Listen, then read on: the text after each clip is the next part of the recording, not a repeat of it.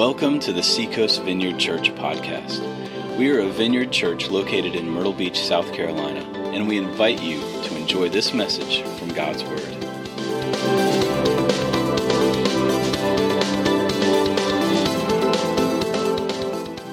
Good morning, church.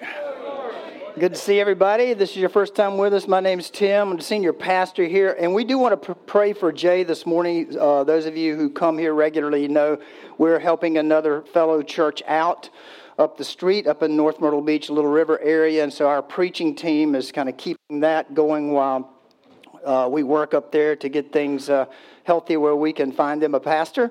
And so Jay is preaching up there this morning, and he's actually launching a new series for them. And so we're going to pray for Jay, lift him up this morning, and then we'll jump into our sermon here. Father, thank you so much for Jay. Thank you for Renovation Vineyard Church, and we pray for them this morning. We pray your presence there as they gather to worship you. We pray, Lord, for Jay, our brother, and we pray that you would fill him with your presence and your spirit, Lord, that you would speak through him, through your word. Bring it alive to Jay, alive to this church, Lord. Encourage them, Father, and we thank you today, Lord, that we can support one another, Lord, as we walk together with you. In Jesus' name, amen. Amen. Amen. Well, we are in, I don't even know if I can call this a series. I guess it is a series, because we are, or you would think we'd never end, and you would go, oh no, we're in eternal series, forever. But we will bring it to a close, and then we'll move to another section of emphasis, maybe, in this whole topic of, I would call it health, and that is emotional health. Because really, it's very difficult to be healthy spiritually when we're not healthy emotionally. Because we have this, it doesn't mean you're not a Christian. It doesn't mean that you don't love Jesus at all. It just means that the only grid we have to filter life through and what we experience is what we've experienced. And so what we want to do is our journey as followers of Jesus is we want to be as healthy as we can get, because we want to be as spiritually fit as we can be. And so that's what this series has been, and I've been calling it Family D-I-S, Function. I know you spell dysfunction with a Y, okay, but it's down low because, anyway, it was a way to get your attention. And so we're in the third week of this, and it's not a surprise to any of us that our families of origin, where we were raised and all, we bring the good, the bad, and the ugly with us. And it comes with us many times, and we don't want it, some of it, but we suddenly see it showing up in our lives at times when we go, man, I don't know why this jumps out of my life the way it does. I know where this is coming from, but it's a part of me. And then we come to Jesus. We have these things happening, and then we come to Jesus, and we get this new revelation of God's love and His grace and His mercy and His forgiveness. And we think, oh man, I'm a child of God. I've got this new spiritual DNA in me, and certainly all of that is true. You're a new creation. Behold, the old has passed away, and the new has come in Christ. But and you may get by for a few days. I got by for about 3 hours. Of honestly, I don't think I sinned for 3 hours. I think it was just a beautiful reprieve of God's glory and grace. And I remember leaving class at UNC Charlotte one day, and I'm going back to our apartment, and I remember thinking, I got this thing whipped, man. You know what? I'm doing pretty good, and the minute you think that, then suddenly your humanity comes immediately onto the scene, right? Something suddenly, hello, yeah. And so we become Christians, and then some of us get very discouraged, early on, or maybe even years later in our Christianity, in our faith, because we think, I was promised so much if I came to Jesus. I was promised a whole entire new life, and I was promised that this and that, and depending on where you went to church and what you listened to when you were first a Christian, in some ways you were promised the world. Really, right? Lots of things. And then suddenly life met you head on, and you went, sometimes you go, either I'm doing something wrong or God hates me. Which one is, what is happening here? And so, my desire as a pastor has always been in the church is for us to, and this is for me too, for all of us to kind of grow up together in Christ, for us to mature in our faith and mature in our walk with God, to be able to walk in life through the hard spots and the losses and still see the joy of our salvation in it, and to still be the salt of the earth and still be the light that's on the hill, to be that city on a hill, so that people can see that there is hope for one another. And I don't mean some fake, pie in the sky, hyper-religious, but I mean a sincere, deep love for God that transcends anything that we go through in life. And there's still this sense of love and joy and almost a sense of, coming home. Maybe that's it. That there's a centeredness in my life that I know I'm okay with God. I know I'm all right. And then out of that comes our behavior, and out of that comes our learning to walk anew and afresh as Christians. And God gives us His Holy Spirit, and He teaches us, He empowers us, He helps us along the way. He gives us the church, our friends around us, and to help one another. And so we're on our way. But, behold, all things have become new. They have become new in the sense that we're good with God. That the Scripture says that, we are seated, this metaphor, this picture of being seated with Jesus at the right hand of the Father right now. We're with Him. If you're a Christian, you are His. You are in His hands right there. But then we live here. And we're like, I'm still flesh and blood. This thing is still acting up on me. And and this is a beautiful thing. This is a gift from God. Who you are, your body, who you are, and all of it is a gift from God to you. It's not evil. It's these inclinations, that we seem to have been born into and on. So family is a big part of this. Family is a big part of who we are and why we do what we do. Then you become a Christian and you come across a scripture. You come across a scripture like Proverbs 22:6. Probably some of you parents, you know that scripture? Proverbs 22:6? Let's put it up there on the screen. Let's look at it. Do you know this one? Start children off on the way they should go, and even when they are old, they will not turn from it. When you get that scripture out of Proverbs, now those of you who weren't raised in church that don't know this, I'm going to teach you a lesson here. Some of us got that early on when we were parents, and some of you got it when you were kids. And we got it when we were parents because I wasn't a Christian until in my 20s. And so, we got that, and I was taught that was a promise. That was a promise. Train them up in see, that's not a promise. That's a proverb. Do you get it? It's a proverb. Now, this is your fill-in. You flip it over on the other side, and that's what the first fill-in is. Proverb, not a promise. Now, stick with me. Don't get bummed out yet. Don't go, darn it. Just hang with me. Hang with me. I mean, it's a statement to me, of fact, and that is that whatever you put there in them, they can't get away from it. It's in there somewhere. It's in there somewhere. It is.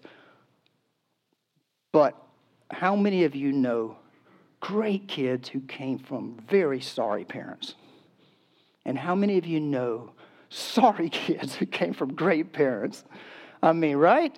It happens. So if you've been sold this thing, that Proverbs is a promise to you, you can get very confused. And worse than confused, you can get guilt-ridden and you can feel piled on spiritually. You can feel like, I did everything I knew to love my kids spiritually and then they made a choice. They went a different direction. What did I do wrong? What did I do wrong?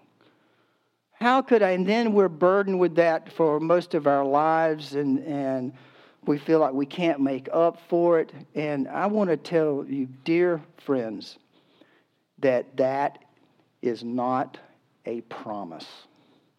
There are different types of literature in the Bible, And reading the Scripture, it helps to know what kind of literature you're reading at the time.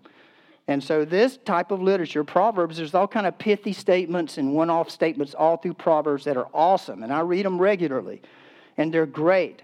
But this is not saying that if you raise your kids what you think to be perfect, they will be perfect.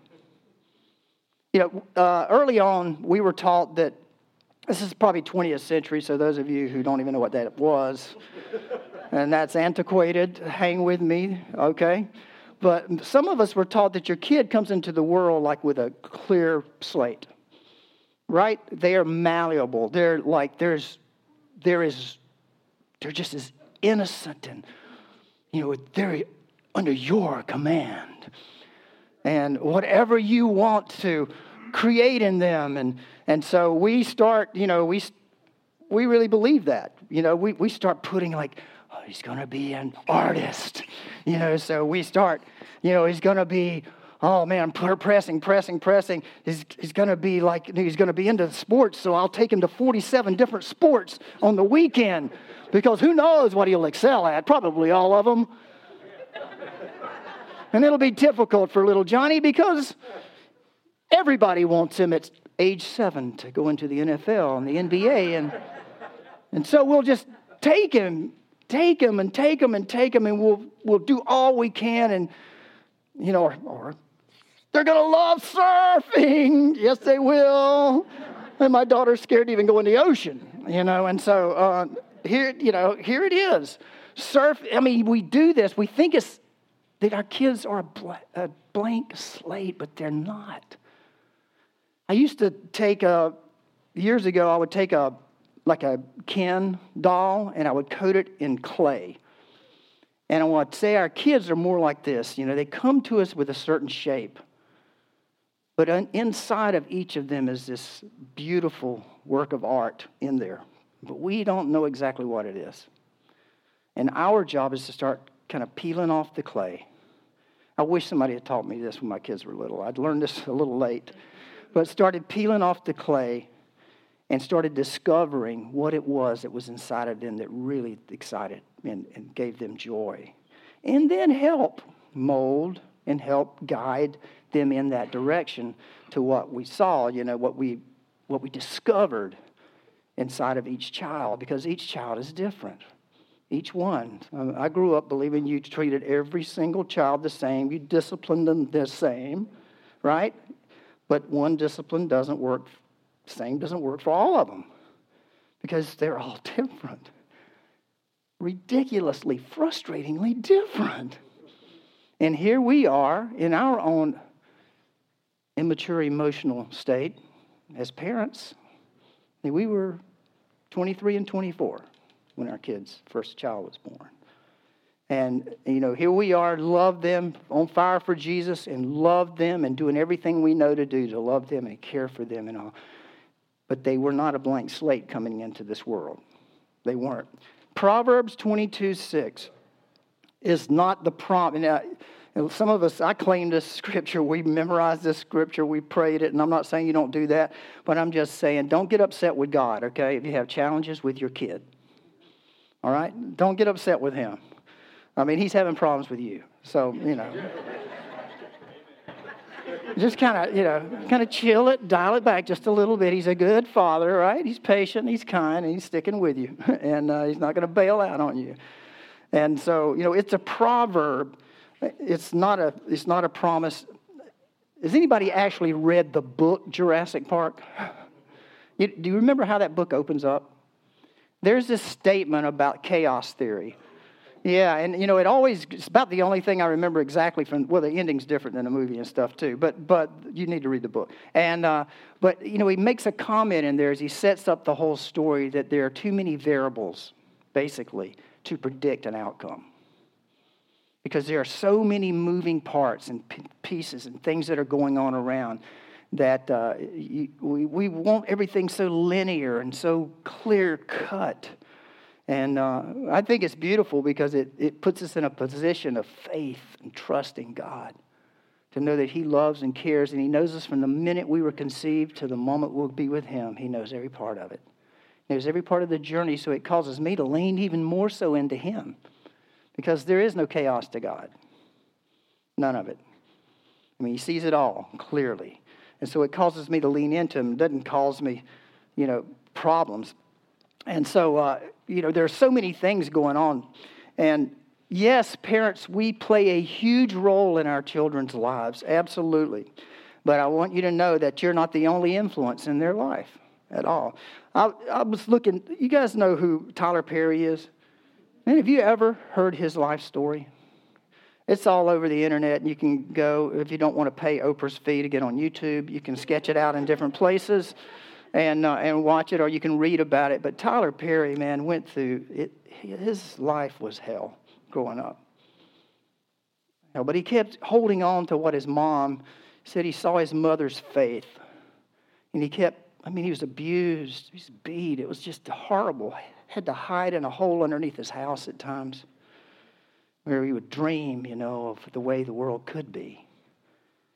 But he said he held on to the faith of his mom. He saw the faith that she had, and he held on to it. And it's just a fascinating story of someone who was raised in absolute horror, but who turned out, fairly pretty good, I mean, and he has, it sounds to me, all the interviews I've listened to, which were quite a lot over the last week, and read, he's got a pretty solid faith deep within him. And so, and I've known people especially when I used to do jail ministry and all, I've known people who had wonderful parents and who did everything they could to help, and then made bad choices and went the wrong direction. And so, I want to reiterate, there's a lot more going on. And the Bible is absolutely, I said this when we started this series, the Bible is a reality check when it comes to family mess. Because it does not pull any punches. None. God doesn't try to pull, he's not doing a bait and switch on you. He's not saying, oh, come to me and everything's going to be rosy and all. He says, come to me and I'll help you, because there's going to be challenges. There's going to be challenges in this life. But you're my child now. You belong to me. You have a new parent now. And I have resources you've never had before. And I want to give them to you and help you to lean into me. And let me help you grow up. Let me help you with this. But it doesn't pull any punches. In the Old Testament, if you get over in the Old, especially like 1st and 2nd Kings, 1st and 2nd Chronicles, you start seeing this just list of, it's basically fathers, sons, all these kings. I think it goes on for 450 years or something like this, down just a list. And let's throw this little chart up. Just look at don't worry about the names, but look at the colors. You know what the colors are?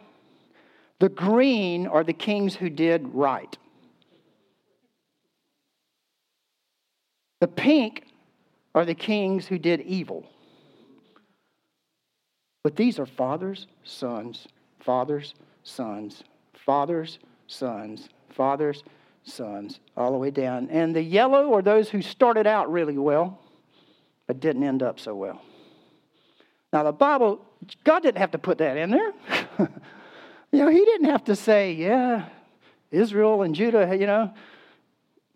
and it didn't go so well for them sometimes, To me, that is just a picture of God saying, look, people, you guys have a challenge here, and I want to help you with this. I'm coming to redeem and to buy back. And this is your second fill-in, is that this pattern here is not permanent.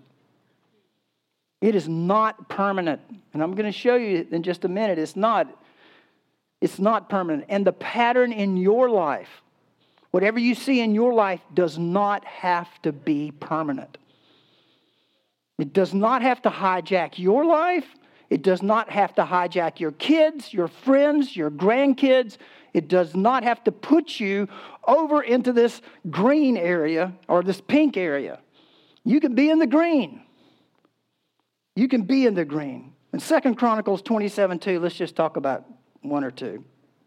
It says, Jotham is who he's talking about, did what was right in the eyes of the Lord, just as his father Uzziah had done. But unlike him, he did not enter the temple of the Lord. The people, however, continued their corrupt practices. And there are two kings there who did right, Uzziah and Jotham. But then look right behind this in 2 Chronicles 28:1, Ahaz. Okay, we got a granddad, a dad, and now a son, right? And here comes this grandson, this son of the two who did right. Ahaz was 20 years old when he became king, and he reigned in Jerusalem 16 years. Unlike David, I find this really interesting. It didn't name his dad. It names his, I think it's 12 times ahead, great-granddad, who did so good, right? Because they're not even going to give him much credit for this. But they're going to say, great, was that 12? Granddad's, David did not do right like King David did, and he reigned in Jerusalem. He did not do what was right in the eyes of the Lord. Now, this tells me one thing. This is hope. There is no determinism in this lineage. Like if you came out of a bad situation, if you look back at your life and you think, man, if I could have chosen to have been born in any other situation, I would have. Look, that doesn't determine who you have to be now. Does it have an influence on you? There will be somehow. I don't know how, but it's there. Here's another thing. When we get our kids, what we don't see is that us, grandparents and all, it won't go through this, but there's a bleeding through. There's a bleeding through into the next generation that has to be dealt with. You don't come in blank. You come in with some of the ink from the previous generations in your life. You come in with it. Now, there's good in that too, right? There's good in that. You get all kind of good from that, but there's also struggle in that. But the pattern is not permanent. It does not have to be permanent at all.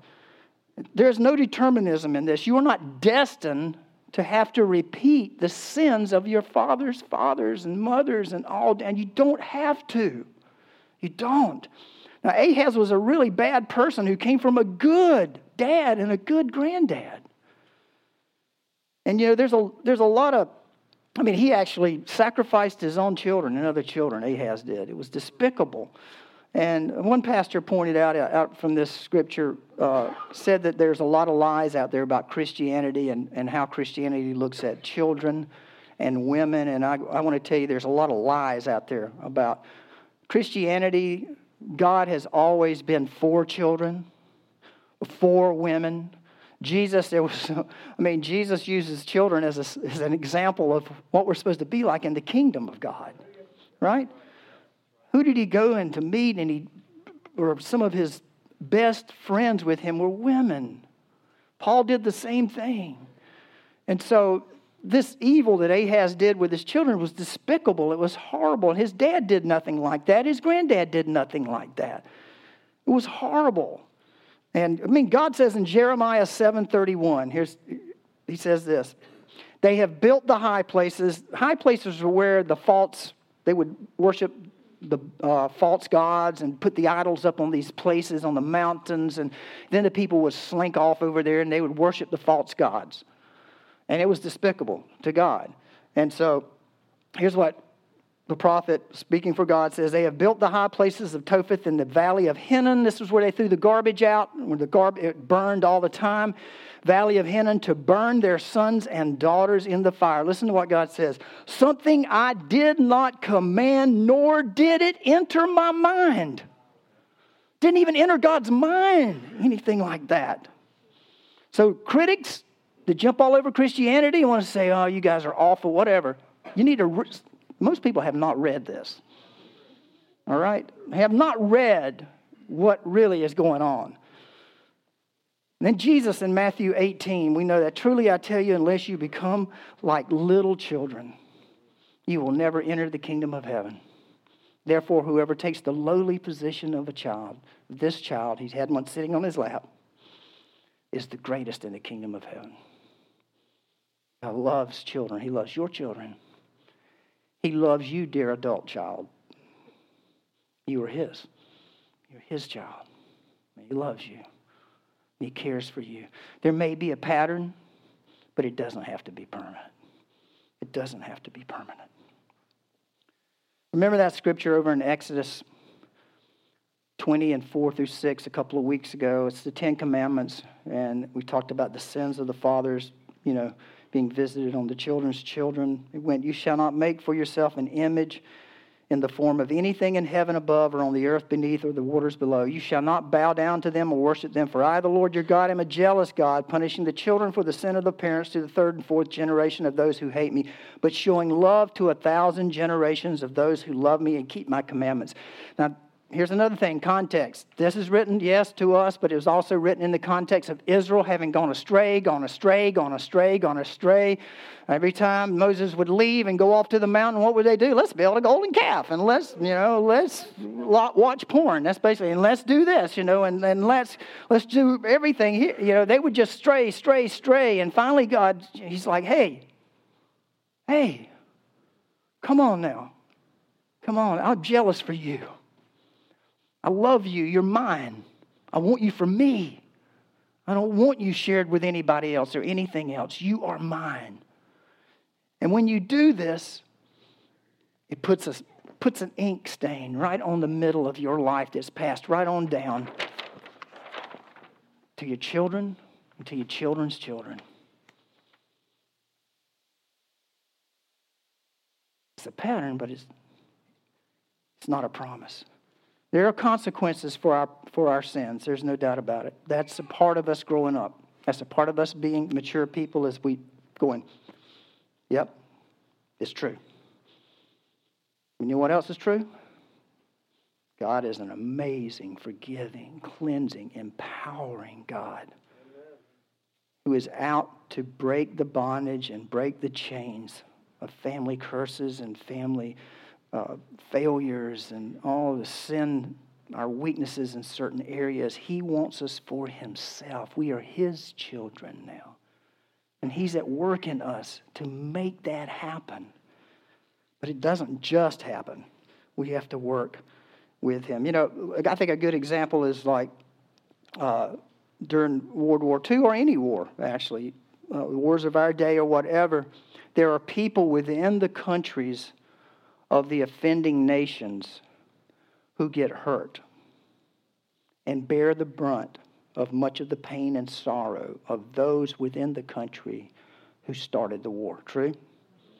I think of Germany. If you've watched any of the documentaries, I've watched that, and it's just heartbreaking.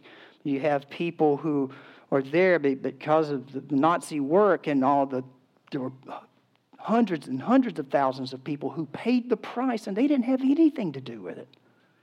Nothing. And it's kind of like a tumbleweed that, we were out in Arizona a few years ago, and we're going across the desert. And, I've never seen a tumbleweed being from the South, and here God said, I hope I see a tumbleweed, and here comes one, and it rolls across the road as everybody's doing 130 miles an hour across the desert, and it goes by, and it's just picking up stuff and slinging stuff. It's like as we roll through life, through generation to generation, we pick stuff up. And it's handed off, and it's handed off again and again. And there are patterns. But look, that same scripture says this. But don't ever forget the but. Like one of my favorite sayings is, but God. But God.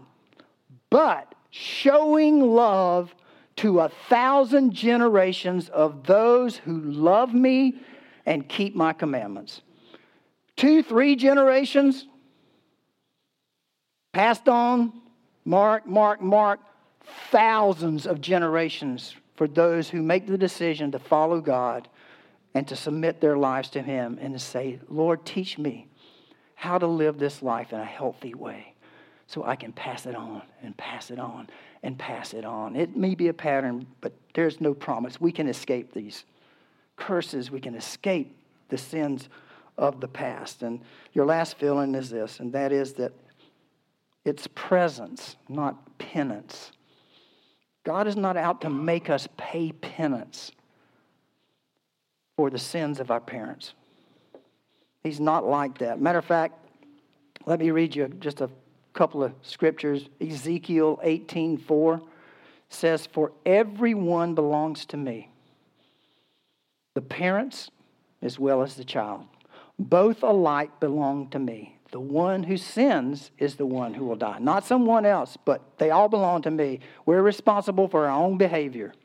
Deuteronomy 24:16, parents are not to be put to death for their children, nor children put to death for their parents. Each will die for their own sin. We're all responsible for our own behavior. Each of us. So you got to read the whole Bible. Just take it all little pieces out. So this isn't saying we're held responsible for what our parents did or our great-grandparents. But if we see patterns showing up in our life, God has given us the grace and the mercy and the ability, with the help from His Word, from His Spirit, and from one another, I believe this, to change that, to wipe these marks out, to take them, to break the bondage, to break it all. Listen, here you go. Good story. Can you put the chart back up there again? Just a second. See those colors? My eyes are better, but they're not great here. But let's see. Do you see right along here? You see Ahaz? It's that little small pink line. There's right here. It's like the next. Well, anyway, it's right there. But there's one green bar underneath that. That's a guy named Hezekiah. You see, he's in the pink, right? Or he's in the green. So let me read you something about Hezekiah. Hezekiah is Ahaz's son, right? Hezekiah was 25 years old when he became king, and he reigned in Jerusalem 29 years. His mother's name was Abijah, daughter of Zechariah. He did what was right in the eyes of his father David. See, this is, again, kind of cute. Didn't even mention Ahaz. Not in his father Ahaz, but in his great-great-great-great-great-great-great-great-great-great-great-granddaddy, David. You see this? You see how the blessings, like if we get serious with this thing of our emotional health, of how we live life, it's passed on to thousands of generations again and again and again. That does perpetuate itself. We can change this chain of curses, or this chain that we feel like is in our family, or you feel like you're under. God has come to break it in Jesus Christ. Break it. Ahaz, 2 Kings 18:5. Listen to Hezekiah, a little more about him. 2 Kings 18:5. Let me give you these so you can go read them. 2 Chronicles 29:29, 1 through 2 was the first one, because it didn't get in the handout. This was a PS that I added last night. So 2 Chronicles 29:29, 29, 1 through 2. And then 2 Kings 18:5. Hezekiah trusted the Lord, the God of Israel. There was no one like him or after him. He held fast to the Lord, the God of Israel. There was no one like him among all the kings of Judah, either before him or after him. And yet he had a corrupt granddad and a corrupt dad. This kind of ushered in a golden age for Israel right here with Hezekiah, where things went well. And Hezekiah ruled at a time that wasn't real pleasant. The Syrians were on him. He had to deal with all these factions and things. But yet in the middle of this pattern, a son named Hezekiah says, no more. I'm going to serve the Lord, my God. He tore down the high places, the false places. He tore them down. He opened the doors to the temple, and he called the people to worship. How many of you guys would say, make me a Hezekiah, Lord? Make me a Hezekiah. Let's pray. Thanks for listening to the Seacoast Vineyard Podcast. We are a vineyard church located in Myrtle Beach, South Carolina, and you can learn more about us by visiting seacoastvineyard.com. If you need prayer, you can call us or email care@seacoastvineyard.com. If you feel called to support us financially through a one-time or recurring gift, please click on the Give tab at our website or text any amount to 84321 and follow the prompts.